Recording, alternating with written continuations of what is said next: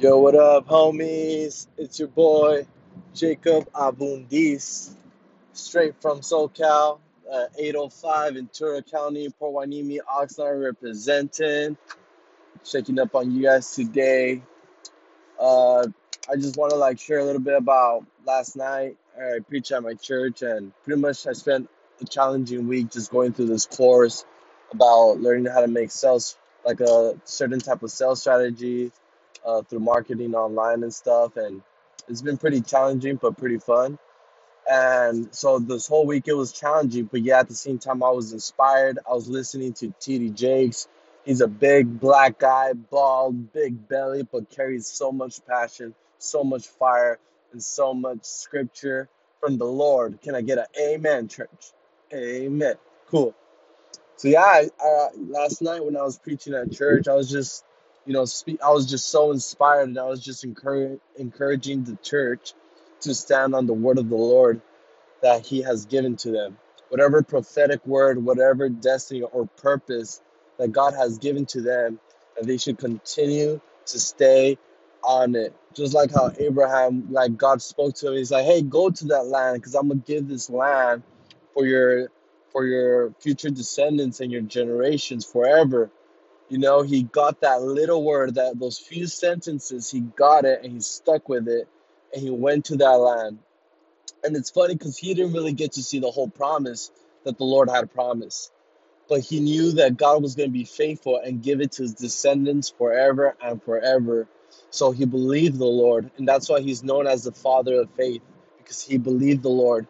And he already had a purpose, he already had a calling, because, where he was from, he was supposed to pretty much carry out the legacy for his dad. But the Lord told him, hey, leave your dad, leave your family, leave where you're from, and go. So he abandoned everything that he had. He abandoned his earthly purpose, his earthly calling, his earthly dreams for the dreams of the Lord, which in return was much greater than anything else. And and you get to live that. You get to, those few words that God gives you. It's enough to take you through the most ugliest parts in your life. It's enough to take you through the obstacles, through the times that it sucks. It's sufficient. And the enemy can tell you a million words each day to discourage you, to put you down. Meanwhile, the Lord only tells you a few sentences, direction wise, within like a few months. Either way, those few words that the Lord gave you is still much powerful than a million words than what the enemy can throw at you day to day. God's word will always be powerful, and it's always sufficient for you to keep going. And sometimes people aren't going to believe you. They're not going to be able to see the vision. They're not going to be able to feel like you can go somewhere, or as a team, you can go somewhere, but you got to construct that boat, just like Noah. No one believed that it was going to rain. They thought Noah was crazy, but he believed, so he started constructing that boat, that ark. He believed the Lord, so he started constructing that. And then the floods from the heavens poured down on earth. And while everyone was drowning and dying, homie Noah was straight up in the heavens, chilling on his boat with nothing bad happening to him, because he believed the Lord that it was going to rain. He believed God, and he started building. And this is where we're all at. Let's say you had some goals last year and you got it. But I think as long as we're in this earth and we're still alive and we're still breathing, we still haven't finished the race. It's still not over yet. So we're all in that place today where we get to construct our ark. We get to build something today, where every single day we set a time to build something for our futures, for our families, for our communities, and it's all for the glory of God. So take that risk. Take those few steps that you need to take today to build the ark, to build what's crazy. And let me tell you, if it's not putting you on the edge, if you're not feeling like it's risky, you're not doing it. You're missing it.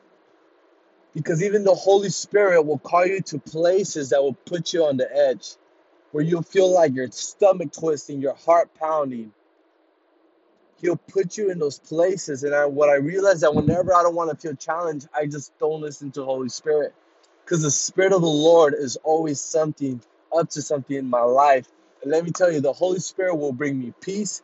He will comfort me. He will make me feel good. He'll help me relax and sleep well. But I see the places that the Holy Spirit is calling me to, and it puts me on the edge. It puts me in a place where I can't even imagine. And honestly, I would say it puts me somewhere to see things that the people around me don't see. And that's totally cool. That's totally fine. They don't have to have the same vision that I do. But, as a community, we do have to figure out what's the vision that God has for us as a community. Because, I believe there's some things that we got to fight on our own, but that's very minor because God actually calls us to walk together. God actually calls us to be a community, to be a church. And let's say I'm going through a fight and, maybe like I owe money with the IRS or something. Don't worry, I paid my taxes this year. Thank you, Jesus. But let's say I got to do that. I got to go through a fight, owe money with the IRS or something like that. And it's not really my friend's problem, but yet he could join me in my problem and support me and encourage me. And then there's those times where it's my churches and my problem together, whatever issue we could be going through as a church. And God calls us as a community to walk together, to stand together, to fight and to believe and see the vision happen and to sow and to construct that ark. And that's why it's really important not to have a grudge in your heart. It's really important to like connect and to, confront issues and all of these things so that we can continue to have the same vision, have the same mindset of what the Lord wants to do. And in reality, all of our different perspectives and ideas is inspired by the Holy Spirit, so we can put them together and build something for the Lord, build something for the people, build something for the community. And it just reminds me the first church where they're like, Jesus Christ or the disciples, Jesus Christ rose from the grave. He called the disciples. He's like, hey, the Holy Spirit is going to come upon you guys, and then you guys are going to be witnesses. And that happens to the disciples. The power of the Holy Spirit falls on them in Acts chapter 2, verse 4. And then after that, they had to be like, okay, well, who's going to take Judas' spot? Who's going to be the 13th and the 14th apostle? And they had to come to agreement, and they cast lots actually, but they had to come to agreement for what the Lord wanted to do. They had to come to the same vision for what the Lord wanted to do. And they were together before even the Holy Spirit came and baptized them. They were all together and united, and they were just waiting on the baptism of the Holy Spirit. And let me tell you guys, they weren't waiting on the Lord by sitting down. They were praying to God. And we wait on the Lord. That's our jam. That's what we do. But when we wait, we're constructing. When we wait, we're building. But let me tell you, if it's rest day, you gotta rest. That's logical. You pumping, you grinding, you working out. You gotta find a day to rest to let your muscles get their energy back, get their strength back, and recover. So that's obviously normal. But even though it's good to rest, now to even encourage you to rest once a week, have a day to yourself with your family, enjoy yourself, have fun, super important. So even though that's good, but continue to walk somewhere, continue to move somewhere, continue to have vision and apply. And I could see myself, the Lord's gonna do that one day, but sometimes I don't want to like put in the sacrifice of the steps for building and having vision and growing into what the Lord's going to do one day. Because we know that when God brings a victory, there's going to be new responsibilities, and God calls us to manage those responsibilities. When Jesus Christ set me free from pornography, after that, temptation would come from pornography, and I had to be responsible by managing myself so I wouldn't fall back to this simple practice.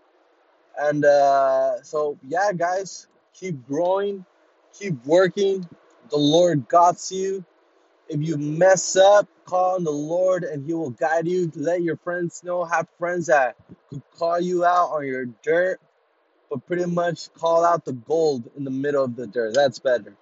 That they could see the gold they trust you, they have vision for you, they love you, they have faith for you, they have faith in you. They know that the Lord is doing something great in your life, that they're not gonna be, like once you mess up, they're out of the picture, but friends that will stick by you.